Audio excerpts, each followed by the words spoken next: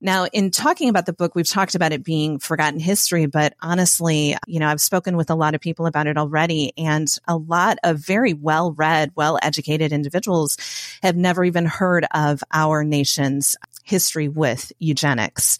So in some ways, it's not just forgotten, it's really unknown. And to be honest with you, I didn't know what our nation's history had been with it until we discovered that one of my great aunts had been sterilized.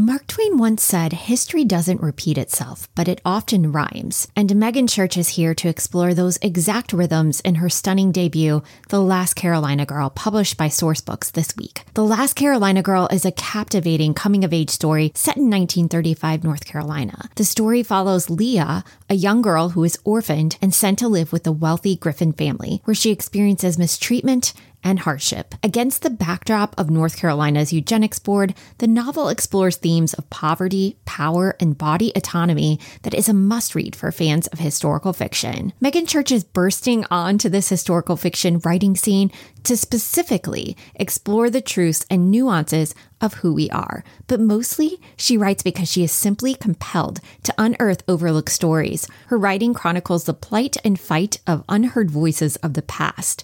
She received a BA in English from Indiana University and then built a career as a storyteller and freelance writer for brands, blogs, and organizations.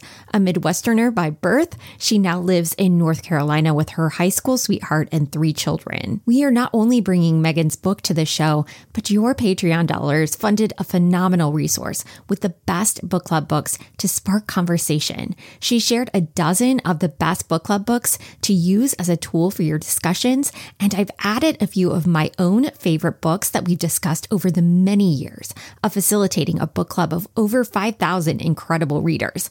This is a book list not to miss today, especially if you struggle with selection. Speaking of book clubs, tonight is the Mom Advice Book Club chat for A Quiet Life by Ethan Joella. Don't forget to watch or listen to this month's conversation with Ethan on Patreon before joining the discussion to hear more about his beautiful writing process. Joining our Patreon for a whole month, by the way, is less than a latte right now. It's really because of you that we get to have such incredible guests and offer online tools like today's curated book list. It also keeps those pesky ads away that often abruptly intrude into really insightful conversations. And again, if you love our show, I would be so grateful if you just told one friend about it. Just one. You don't even have to post it on social. Gave us a like or left a review. If you include your Bookstagram or Book Talk handle, we might even give you a shout out on the show notes. Now, let's meet this incredible historical fiction writer and debut novelist, Megan Church, author of The Last Carolina Girl, and discover the best book club books to spark a great conversation. Booking, I'm so excited because we have Megan Church here. And fun fact, Megan and I both wrote for a local publication way back in my early blogging days. And we are being reunited because of her debut, The Last Carolina Girl. And I'm so excited to talk about it with you. There are so many books that I know many readers have read that may hit in the similar theme. One of those is Take My Hand, which we will be reading for book club. And another pretty comparable offering would be Necessary Lies by Diane Chamberlain. And today we get to hear about Megan's own family story and how it intertwines with her beautiful coming of age story, The Last Carolina Girl. Welcome to the show, Megan. Thank you, Amy. It's so good to be here. And I just love that our paths are crossing again after, we'll just say it's been a couple of years. We don't need to get into details as to how long we've known each other. So this is so true. I'm so excited about your book. I will be honest, I picked it up and I was truly transported for a day with it. I couldn't put it down. You have a real sense of place. You have a sense of time. The language that you used was so descriptive. And I have to say that our leading girl is a little bit like Ramona Quimby. So for people that appreciate a mischievous character, this one has a lot of mischievousness. And I would love to hear a little bit about your book and what inspired you to write it. Yeah, and I love that Ramona Quimby comment because she was one of my absolute favorite characters growing up, and that was in a time when I really did not enjoy reading. And so I love that those character qualities came out in Leah, my main character as well.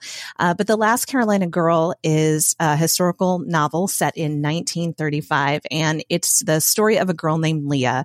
And she is growing up wild and free in her idyllic coastal North Carolina setting. Now, unfortunately, tragedy hits and she is orphaned, and she is sent away from the only home that she has ever known. And she goes to live with a family that, according to outward appearances, seems to be very upstanding within their community. But she soon realizes that she's not going to be accepted as one of their family and treated as one of their children. Instead, she's going to be a helpmate for them. Now, the longer she's there with this family, the more she realizes that their outward appearances are nothing more than a facade, and lurking beneath are long-held dark secrets. Now, this book is set during a wrenching era of history when states formed eugenics boards that forced sterilized individuals for what they called the betterment of society. And The Last Carolina Girl, it's a story of forgotten history and autonomy and the people and places we ultimately call home. Now, in talking about the book, we've talked about it being forgotten history, but honestly, I've spoken with a lot of people about it already, and a lot of very well-read, well-educated individuals have never even heard of our nation's history with eugenics. So in some ways, it's not just forgotten, it's really unknown. And to be honest with you, I didn't know what our nation's history had been with it until we discovered that one of my great aunts had been sterilized. She was born in Indiana in 1919, and at the age of 5, she was sent to an orphanage and later placed with a foster family. But somewhere around adolescence, she went to live at an institution. It was a school of sorts, and they labeled her low intelligence and sterilized her before sending her back to live with the foster family. Now, this is a woman, my Aunt Virginia was someone that I knew my entire life. We would spend holidays together. And she was just one of the sweetest, kindest, gentlest people that I had ever known. And one of my lasting memories of her was at a holiday gathering, and my infant son was fighting sleep, as he always did. And I was getting a little bit frustrated. And I saw Aunt Virginia watching me try to coax him to sleep. And I asked her if she wouldn't mind rocking him. And she was delighted. She sat down in the rocking chair and took him in her arms and just looked at him and said, "I always wanted to have one of my own." Now, she passed away at the age of 92. It was at that point that we learned what had happened to her, that she had been sterilized because her foster family reached out to my mother. And that was when her history was revealed to us. And what is so just continually heartbreaking about her story was how, she read her Bible daily. She gardened, she knitted, she led such a good life. And there was nothing about her that ever gave us any indication that she was of low intelligence or feeble-minded, but that decision was made by others. And because of that, she was never able to have children of her own. That is so tragic. I noticed that with your character, you opted to kind of create spells, is what you talk about in this book, where she's having seizures. Thinking about people in our lives where maybe they might have been labeled, one term that is used is feeble-minded regarding sterilizing people and individuals in this book. Why did you decide to select seizures as the hurdle that this character is going through? Right. So absence seizures are just these moments when, it can appear as if the person is just staring off into space. It's not the grand mal where, it's a full out epileptic episode of body shaking and stuff like that. And we have known kids who have had these experiences, that some have been very short term for just a few months and they go away, and, we never really knew what the cause was. And others can, experience those for longer amounts of life. And I just thought, what would it be like for a decision to be made to impact the rest of a person's life because of a momentary blip, right? And so just in thinking through this character and what would give enough cause and credence to make that decision for somebody, that's where the thought of absence seizures came into play. Now, your aunt, when this happened, it actually happened in Indiana, but you chose to set the story in North Carolina. Why did you make that decision for your story?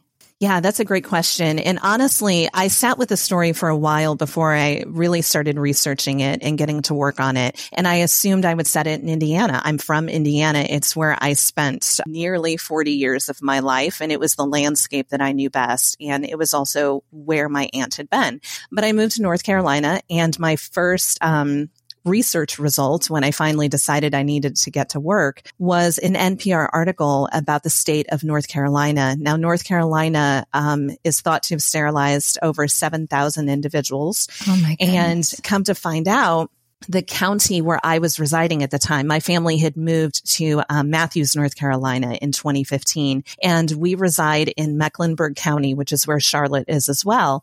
And Mecklenburg County had 3 times the rate of any other county within North Carolina as far as sterilizations is concerned. Now, North Carolina as a state had gone on to begin making reparations to those who had been sterilized and were still living. But once I saw that fact that North Carolina had such a history, and my own county did as well, then it put it in my mind that perhaps the setting needed to be North Carolina. Now, I had moved here in 2015. And honestly, I think coming to the state with fresh eyes also just helped with the description in the book, because I was experiencing everything for the first time. I mean, this is an amazing, beautiful state. We have the ocean, we have the mountains, we have the Piedmont in between, and it is just so full of beauty. And in my research, I also discovered that sometimes people would be institutionalized because of the love of the sea, because love of the sea is something that was thought to be associated with insanity. And I started writing this book on a writing retreat at Holden Beach. And I sat there thinking, if love of the sea is indicative of insanity, then I think I'm insane. And as I started just thinking about, I knew that Leah would need to be taken from her home. And as I started thinking through what would be the hardest home to leave, for me, it was the ocean. And so those ideas coupled together was really what cemented the setting as being North Carolina. And you just feel that setting because, I'm living in Indiana, but I did feel very transported to North Carolina. I felt sandy. I felt gritty reading the story because you describe her love for the sea so vividly that I think that readers will appreciate that scene setting that you have created there. Now, I know that, obviously the history plays a big part in it. I think one thing that really astounded me and surprised me, frankly, is that we often think about the eugenics relating to Nazi books. Like our historical fiction is so laced with that and Hitler and the purity of race and all of that. But it actually started here in the United States. So what did you discover when you were starting that research process? And what was the most intimidating part about this kind of research? Yeah. So we don't like to talk about, or we often don't realize that, yes, the eugenics movement, really a lot of that research and the early parts of it began here in the United States. And it was Hitler and the Nazis who looked to what we were doing and were inspired by it and then ran with it. And we clearly know what the results of that was. And so perhaps, it's our sort of protectionism of our cultural identity that we choose not to recognize that past within our history because we see, what those repercussions were and how they played out elsewhere. Honestly, one of the most astonishing things to me that I learned in my research was, again, because we associate this so much with the horrible tragedies that happened during World War II, but it was so commonplace here. It was so accepted, so much so that fairs, like county fairs, would have booths set up and they would have speakers come in and they would talk about, the need for creating a better society. And they would talk about genetic abnormalities versus those that were more desirable. Even so much so, this was so commonplace that they even had what was called fitter family contest, where families would compete against one another to see who had the most desirable qualities and traits. And then that family would be awarded that title, the fitter family. So it was all in constructing this narrative of the society, this ideal society that they wanted to create by excluding genetic abnormalities. But I mean, let's be honest. these abnormalities were, whether it was feeble-mindedness, which we've discussed, or different health conditions like epilepsy, but it was also race. Minority women were sterilized at a higher rate than anybody else. But then it would even be things like promiscuity, which again is such a very loose term, but there were just so many ways that those making those decisions could justify whatever it was that they wanted to do. Wow. I know that you have created so much with like foreshadowing in the story. We have elements of the fair even within your book. And, you know, just as a reader, I wondered if you had ever at any point thought that the arc should be like in the middle of the story with this happening as like the main event and then kind of the fallout after that. Did you ever consider structuring the story a little bit differently? Because as a reader, knowing that that is such a big element of the story and it's a part of the blurb in the story, because we are not telling you any spoilers. And I know that when you and I were talking, Megan, I didn't want to guide the conversation in a way that felt like a spoiler conversation, but you said this isn't the spoiler conversation that I was thinking it was. So why did you decide to build it out in that way instead with your story? Yeah, that's such a good question. And honestly, I wanted the story to be more about Leah, not so much what was done to her. Just her spirit through everything that happens. Yes, it could be seen as perhaps a spoiler just knowing that there is a piece of sterilization in the book, but there are so many other aspects that are not revealed in that back cover copy and surprises along the way. But I didn't want this to only be a book about sterilization. I really wanted it to be about this character, Leah, and this girl with this strong character to really shine through despite what had happened to her. Yes. And there's so much mystery around why this family is treating her the way that she is. Define what a helpmate is, because that was actually a new term for me, because Leah comes into this home and she thinks she's just going to be a child, go to school, do the things that she's always done before. But for readers that may not be familiar with that term, what is a helpmate? Right. So a helpmate was basically somebody who perhaps they were actually employed and paid, but in other regards, they were not, along the lines of a servant or a maid. But basically, a lot of times, in my understanding of it, it was also younger girls, whether they were orphans or fostered or whatever, that they were used to help around the house and do daily chores and cleaning. And sometimes, they would also be able to receive an education at the same time.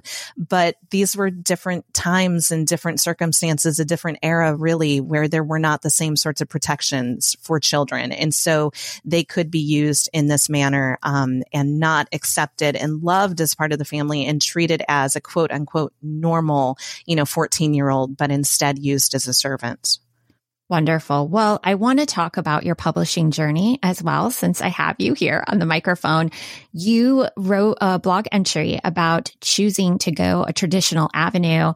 And I know that we have a lot of aspiring writers. This was a long journey, and you knew that self-publishing might have yielded quicker results, right? You are also publishing during kind of a tumultuous time in publishing with, getting a book out and even, just normal issues like we have talked about, paper shortages or printing problems and all of those things that come along with, the traditional avenue. What do you think that you've gained from going this route, and why are you reassured that you made the right decision? Yeah. So every writer has these sorts of decisions to make, and there are pros and cons to whether you want to go the traditional route or self-published. And for me, I spent many years working in marketing and public relations, and I know what it takes to launch a product or a brand. And I also know that I don't know the ins and outs of the publishing industry. And so to me, I wanted to be able to focus more on the storytelling aspects. And I wanted to partner with professionals who could, help with all the other aspects, the getting the book into the bookstores, getting it in front of readers and into book clubs and all the marketing and PR that goes along with that. Now, of course, I, as the author, still have to do my share in marketing as well. But just to be partnered with these experts in the industry, that was what I I was hoping for. And I say hope for because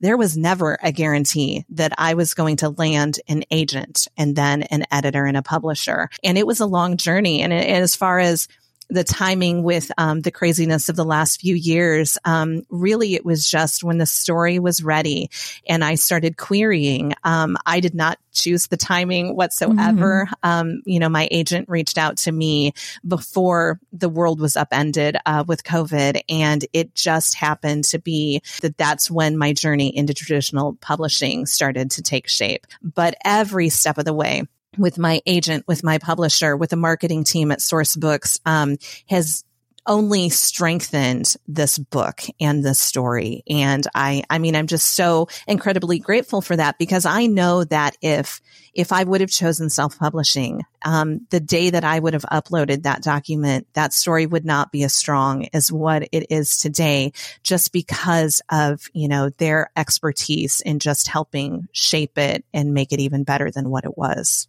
Your cover is stunning too, by the way. I just have to mention it's beautiful. Is that a photograph? Do you have any story behind your cover to go along with it?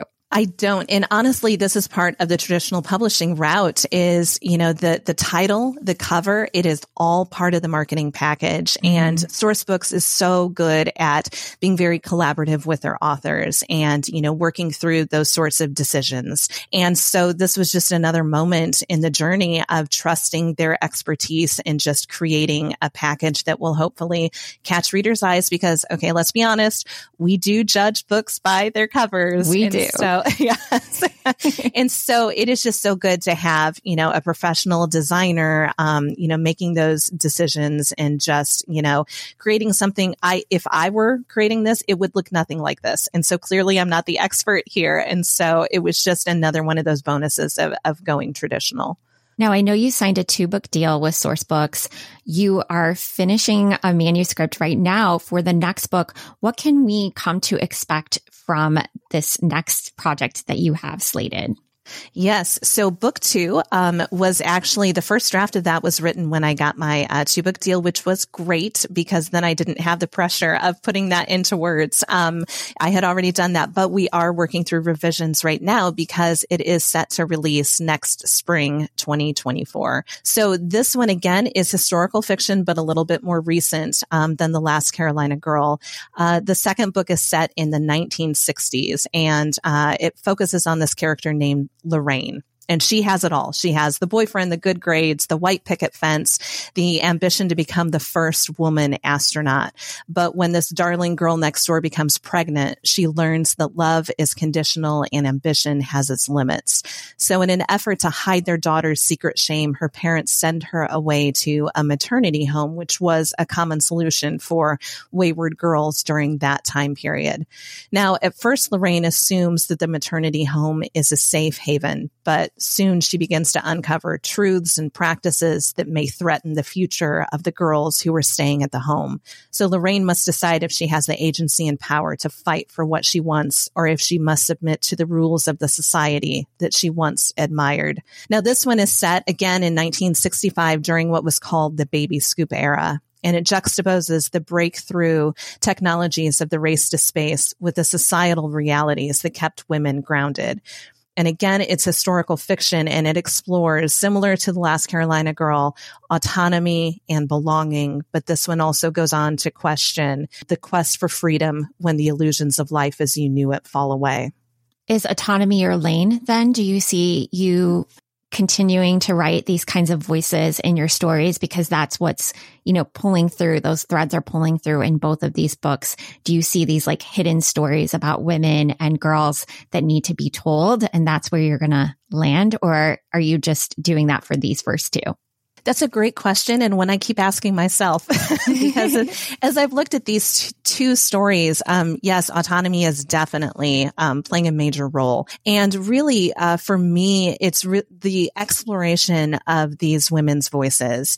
And, you mentioned Necessary Lies earlier in the podcast, and that was one book that I read early on in my research. And Diane Chamberlain wrote an amazing book there, but it was told more from the social worker's perspective. And I really wanted to get into the mindset of the person that it happened to. And it's the same way with book number 2, and the experience of what that would be like to be a 17-year-old girl with everything going for you. Your future is on track. And then suddenly the brakes get slammed on and you have to figure out where to go from here.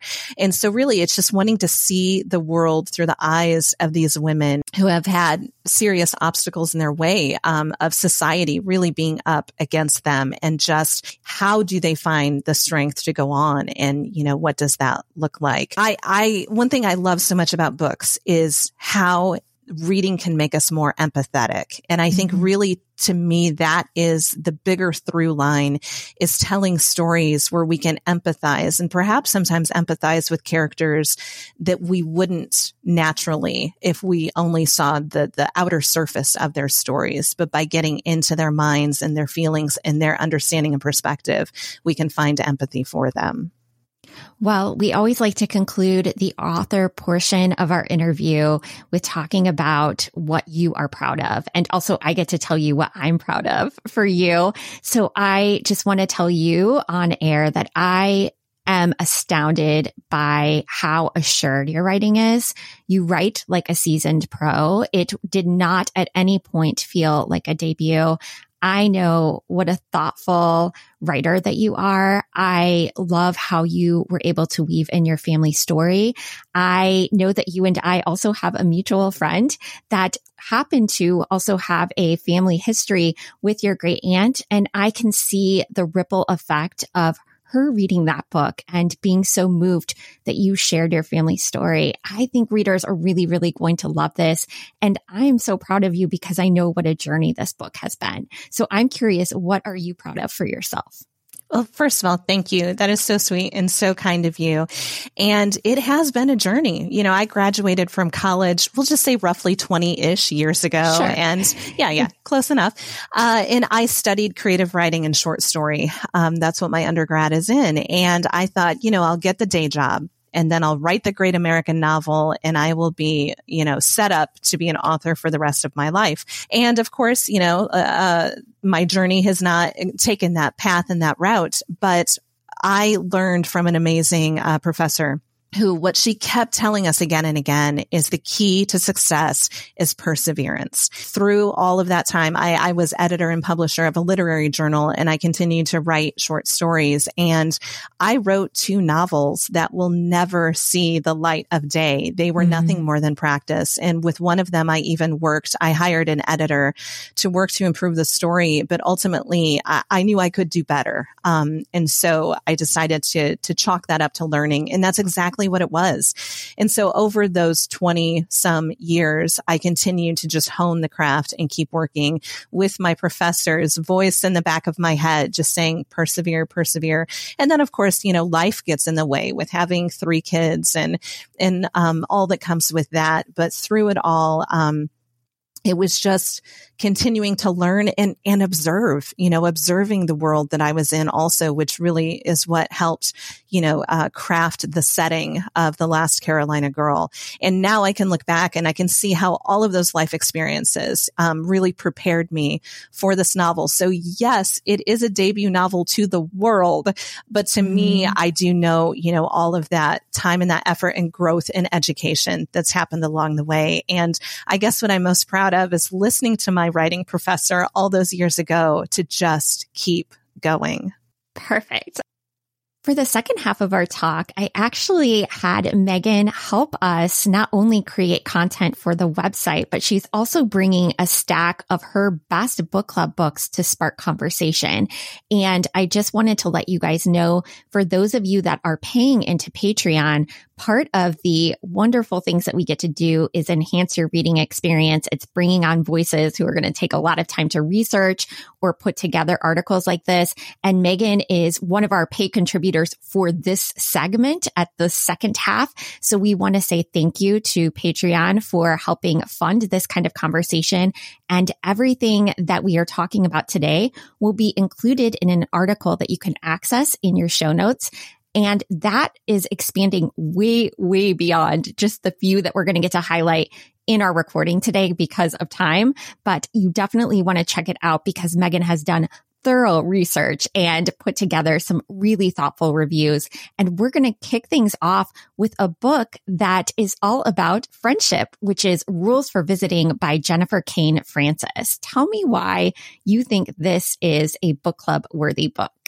Yeah. So this one, first of all, I do have to confess that I have not discussed this with my book club yet. I believe we're discussing it in 2 months and I'm really excited. And to be honest with you, I'm ready for a little bit of pushback because I just want to be clear from the start. This is a quiet novel. This is not high drama, page turning, compelling sort of book, but I lost myself in this book. And I don't know if it was just where I am in life at this particular moment, but it really struck a chord with me. And so I cannot wait to discuss this because it really talks about what is friendship in the Middle Ages.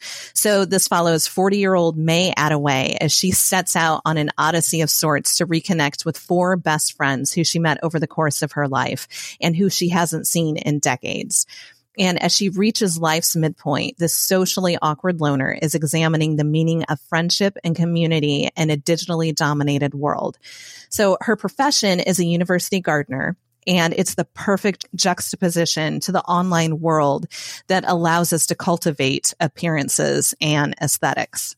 So again, this is quiet, it's witty, it's poignant, and I had to remind myself multiple times that I was reading fiction and not a memoir. May's voice is just natural and conversational, and I really thought she was real. But it is subtle and patient, and to me, slow in the best ways possible. And I felt like I was talking to an old friend, relating to her experiences, maybe perhaps some of the social awkwardness thanks to the last few years of being kind of, secluded and isolated. So that connected with me especially. I just really think that this is going to spark a lot of conversation about what modern friendship looks like, what midlife friendship looks like, and the importance of in real life bonds, especially when we can just hide behind devices and think that that suffices for friendship. You know, I did look this one up because I had started it. I did not finish it, but I think that the encouragement that you're offering is making me rethink my decision. Eleanor Oliphant had just come out, I think, around a similar time period.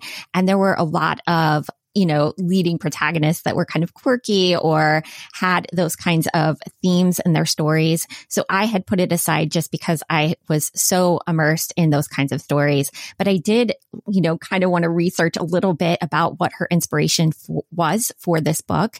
And The Millions did a great interview with Jennifer Cain Francis where she shared that she thinks people might be losing the art of visiting. So the author said, this is a quote, "We are so busy and mostly unwilling to inconvenience someone else because we don't want to be inconvenienced ourselves. Just look at the language around asking if you can stay with someone. I don't want to put you out. Please don't go to any trouble. I'll be out of your hair soon." And she says today we stay in touch with emoji buttons, text instead of calls, and travel mainly for sights and experiences instead of friendship. And it makes her think of Jane Austen's novels. They're just full of lots of things we don't seem to have time for, like letters and walks and visiting and the stuff of lasting friendship. She also did a really great piece in Slate that I'll link to in the show notes, where the author actually decided to take May's rules for visiting. So May's 4 rules were: make the visit for the purpose of friendship only, not because you have a business trip in the area, for example. Stay at your friend's house. Be alive in the space of the friendship, meaning no social media during the visit. Take pictures for yourself if you want, but no posting until later. And don't make special plans like spas, resorts, fancy local restaurants, because the purpose is to see an ordinary day in the life of your friend. And after executing a trip for herself to visit a friend, she reflected that May's rules 1 through 3 are definitely worthwhile, but the 4th one needed some flexibility. And she acknowledged that people just want to show off their best features of their places that they've designed to settle into. And they want to take you on things like scenic drives and book ferry rides and take you to nice places to eat. And perhaps we could make a little space for those kinds of adventures too. So I loved seeing that she actually executed a visit with a friend to see if she could follow May's strict guidelines for good friendships.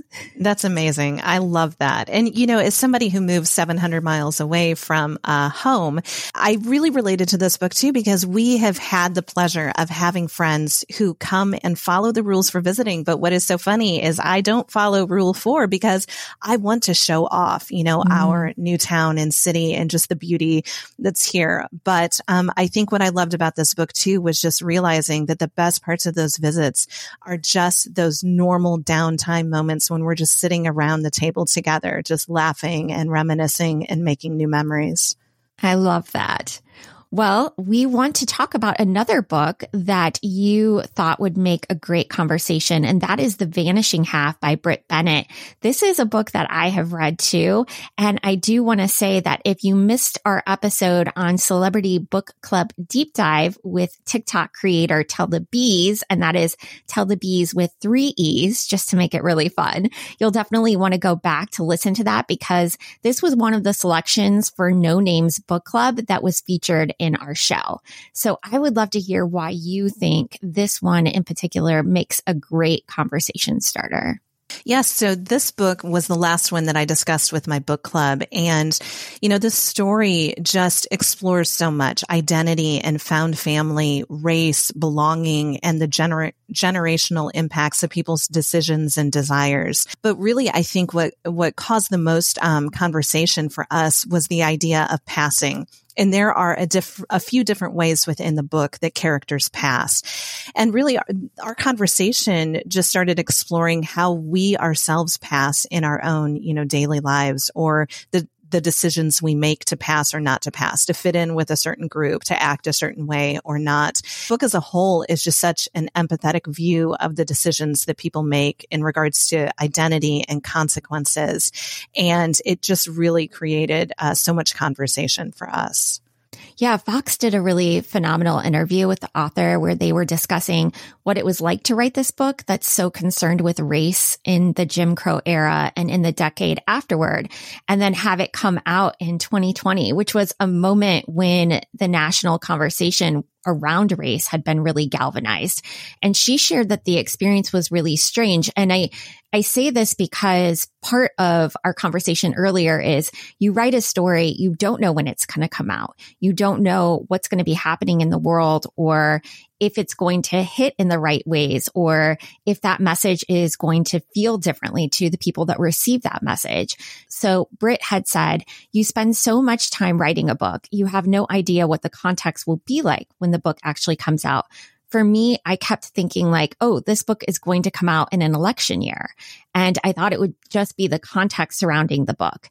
And then I started to realize that it was going to come out during a pandemic. And then that felt like a context I could not have predicted. And most of us could not have. And then the book came out maybe a week after George Floyd was killed. And the conversation turned so squarely in that moment to race. So she said it was strange, but I had to realize that any sort of label of timeliness is something that comes from outside of the book. Timeliness is a label that is applied externally, and it's definitely not anything that is in your hands as the writer. And it has to do with the context in which a book is released and which readers greet that book. So it felt strange, but again, it felt like one of those things that have nothing to do with you in a way, although they do contribute to the narrative surrounding the book. For those of you that may have really appreciated this book, we also know that there will be an adaptation. It was actually acquired for a television show for a reported 7-figure sum. And the limited series will be executive produced by Brit Bennett and Issa Rae's Hooray production company. There is no air date and there has been some shuffling with writers. So we will wait and see. As we know, things in Hollywood have been a little bit shuffled lately, but it is definitely one that you might want to pick up prior to watching the adaptation.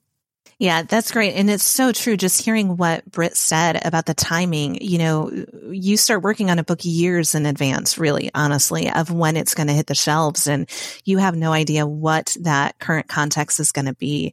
And this book just hit at such a perfect moment. And it really does have a timeliness to it. And there's so many themes. I think part of that reason is because it covers so many different themes. It's not just about race. It's about, identity and generations and mother-daughter relationships and even beyond mother-daughter, into cousins even. But there's just so much to it. It's so rich that's what gives it that timeliness. Well, this next book you have selected is Radium Girls by Kate Moore. And I know a lot of us have read this one. I do want to share this interesting information around why that even started, because why did Kate Moore want to write it? She ended up directing a play about these girls and was struck by the lack of focus on the women themselves in existing literature. And she wanted to tell that story from their perspective, drawing on their personal journeys and own words. This research ended up involving a lot of travel and archive digging, and Moore found extraordinary material, including letters from women in small local museums, high school yearbooks in local libraries, and legal files in the Library of Congress. She also interviewed the women's families, and she has admitted to crying many times while writing this book, and often felt like the women with her were drawing on their courage and strength as inspiration, and she sees herself as their representative and wanted to help them speak out and be heard. So what was it about Radium Girls that hit the right notes for you, and why do you think this would make a dynamic conversation starter? Yeah, so this was first published in 2017, and to the best of my recollection, I read it shortly after it was published, and it is one that is continually on my mind and always gets me worked up. Now, perhaps part of the reason why it's on my mind is I have an 11-year-old daughter who is obsessed with science, and Marie Curie is one of her all-time heroes who discovered radium. And this book focuses on these women who painted watch dials in radium factories. And, at the time, there was definitely, a certain amount that was known about radium, but some did believe that it had health benefits, which is just unbelievable to consider with what we know now. But these women were asked to lick the tips of their paintbrushes so that they would have a finer point.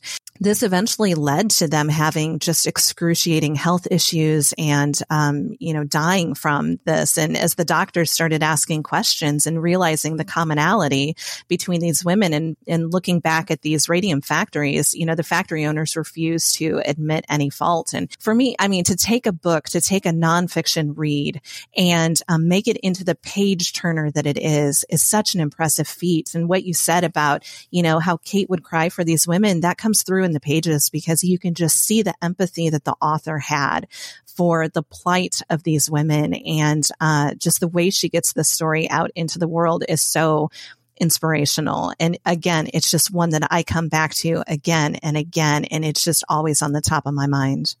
Yeah, I listened to this on audiobook, and I will say that I wish I would have had the paper copy. For some reason, the audio to me was not great. I just want to be honest about that. I had a hard time. It was too quiet, like the story was too quiet. And there was emotion within the audiobook, but if I was going to choose the avenue I would go again with, I would have picked up the paper copy. I also have kind of a strange but insightful story that might be helpful to anyone who is interested in continuing to explore that. There was this incredible series on PBS called The Poisoner's Handbook. It was a book that was written in 2011 first, and then got translated into this PBS documentary series. And I think it's about 2 hours, but they're little chapter segments about different poisons. And that is where I had learned about these women initially, prior to even reading this book. So the PBS series explores the early 20th century when poisonous substances like radium, thallium, morphine, potassium cyanide were commonly found in American medicine cabinets. And in 1918, New York City hired its first scientifically trained medical examiner, Charles Norris, and his chief toxicologist, Alexander Gettler, who turned forensic chemistry into a formidable science over the next decade and a half. This series is based on Deborah Blum's best-selling book, and it kind of ties together both the poisons and the forensics when doing these murder cases. And basically the whole thing is kind of reenacted, and it sounds a little cheesy, but we were so riveted by this. And I remember that story of these girls in particular. And I went to hunt to see if there was a place that anyone can view this. And fun fact for my library people, Hoopla actually has this and you can rent it for free. Otherwise, you have to pay to stream it. So definitely use a Hoopla credit to get this because it will be eye-opening not only to that, but to all the different poisons that were accessible, available, how people were being murdered. And there was no, rhyme or reason to what seemed like just these unexpected deaths. And then once, these forensics start coming into play, how these scientists and these, commonly used medicine cabinet tools were used in a lot of murders. Just to continue the conversation further, I do want to highlight too that Kate has another book out. It's called The Woman They Could Not Silence, and it was published in June of 2021 and became another commercial and critical success. This is another nonfiction book about the life and advocacy of Elizabeth Packard, a 19th century American woman who was wrongfully committed to an insane asylum by her husband. And despite being confined in silence for 3 years, Packard refused to be silenced and fought for her freedom, as well as the rights of all women who were being wrongfully committed to asylums at that time. Kate Moore's passion as a writer is to help people have a voice, especially those silenced through injustice. I love that. And here's a fun fact. As my agent and I were determining which publishers we wanted to go out on submission to, it was this book that made me say Source Books. And even though mine is fiction and Radium Girls is nonfiction, it was still something about this story and those voices of that women that really drew me to Source. And it's been a great home for me. So, and I've heard of her second book, but I've not read it yet. And I can't wait to do that. Yeah, I looked it up on Goodreads. It has phenomenal reviews, just like the first one. So I am intrigued and definitely want to check it out. I have read a lot of historical fiction around women being committed to asylums and what that experience is like. And I think hearing maybe a nonfiction story and especially a woman who's finding her voice in that time period would be really great for a nonfiction November stack if you're planning ahead, or just if you need a nonfiction escape to break up your fiction routines. Well, this next book that you have for us is one that is comparable or like a comp book for what you are doing. Do you want to tell us a little bit about another conversation starter? Yes. So this one is The Girls in the Stilt House by Kelly Mustian, and it was published in 2021. Now, it is being used as a comp to my own book, and that is really because of the Southern historical genre that it falls within. The Girls in the Stilt House is set in 1920 in Mississippi. It's the story of two teenage girls living very difficult lives in the South. Now, one of them runs away from home and swears that she will never return, but with no other option, she moves back in with her harsh father. The other is the daughter of sharecroppers, and she is determined to make a better living for herself. Circumstances push them together, even though they are both very alone. But to survive, they have to figure out how to trust one another. Now, this to me is just Southern fiction at its best. I got lost in this literary book. It's so full of character depth and development, and it explores themes of belonging, race, found family, and the cost of hidden paths.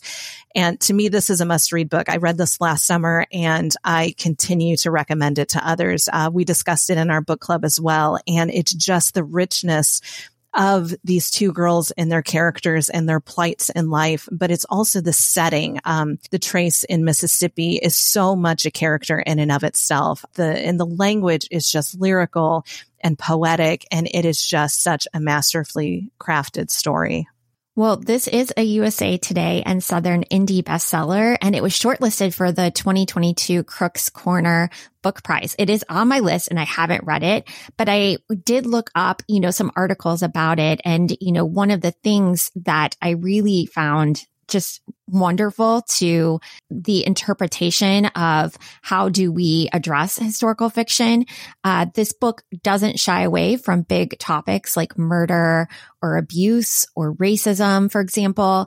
And when asked in an interview what advice the author would give someone about writing about difficult issues in their family history, she shared this piece of wisdom. resist the urge to romanticize the period or the characters. An authentic view of the past is a powerful gift to future generations.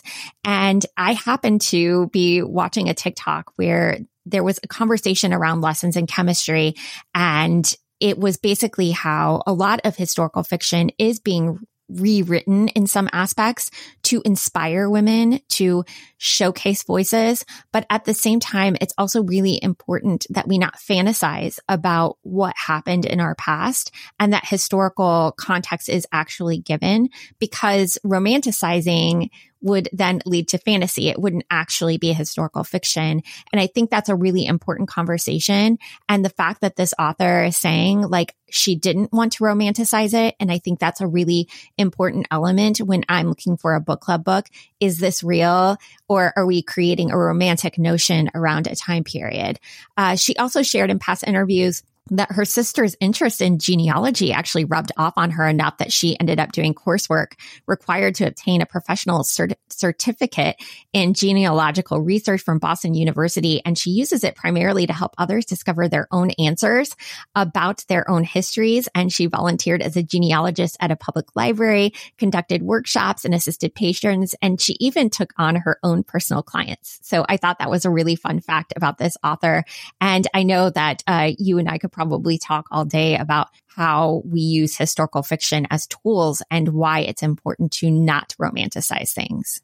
Absolutely. Rose-colored glasses aren't going to do us any favors. And in the end of my book, The Last Carolina Girl, I quote Mark Twain, who said that history doesn't repeat itself, but it rhymes. And I really think that when we don't take an honest look at what our history is, then we're at more risk of it rhyming. And so that's what, part of what I so appreciate about Kelly's book, The Girls in the Stilt House, is that she is not afraid to show all parts of that history in its harshness. But there is still, even with that harshness and that reality that she discusses, there is still so much beauty in the story that she tells as well. Well, we are ending on a high note, I feel like. It's a nostalgic pick that you have for our last book.